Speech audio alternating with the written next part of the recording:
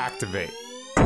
Welcome to a new podcast. It's your boy, T-Saucy. What kids can do while they're on shutdown. I'll give you number one. Kids can play outside. Kids can be careful and play outside. Don't go on the street. It's fun and you won't be bored in the house. My number two is also you can play inside. Kids, don't play baseball inside because you can break a window. When I mean play inside, I mean like play card games, play video games, and board games. My number three is you can clean up your house. See, most times in the lockdown, people's house be messy and unclean and stuff. So while you're in lockdown, kids, make sure you can go ahead and clean up your room so your mom and dad don't have to do it. And that can be a special surprise for you when y'all get out of lockdown. My number four is you can play on your electronic.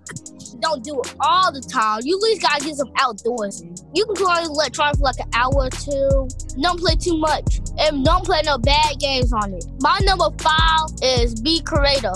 Make a pillow for it. If you still have stuffed animals, hey, you can make it like a stool. And you can remember how you used to be in school.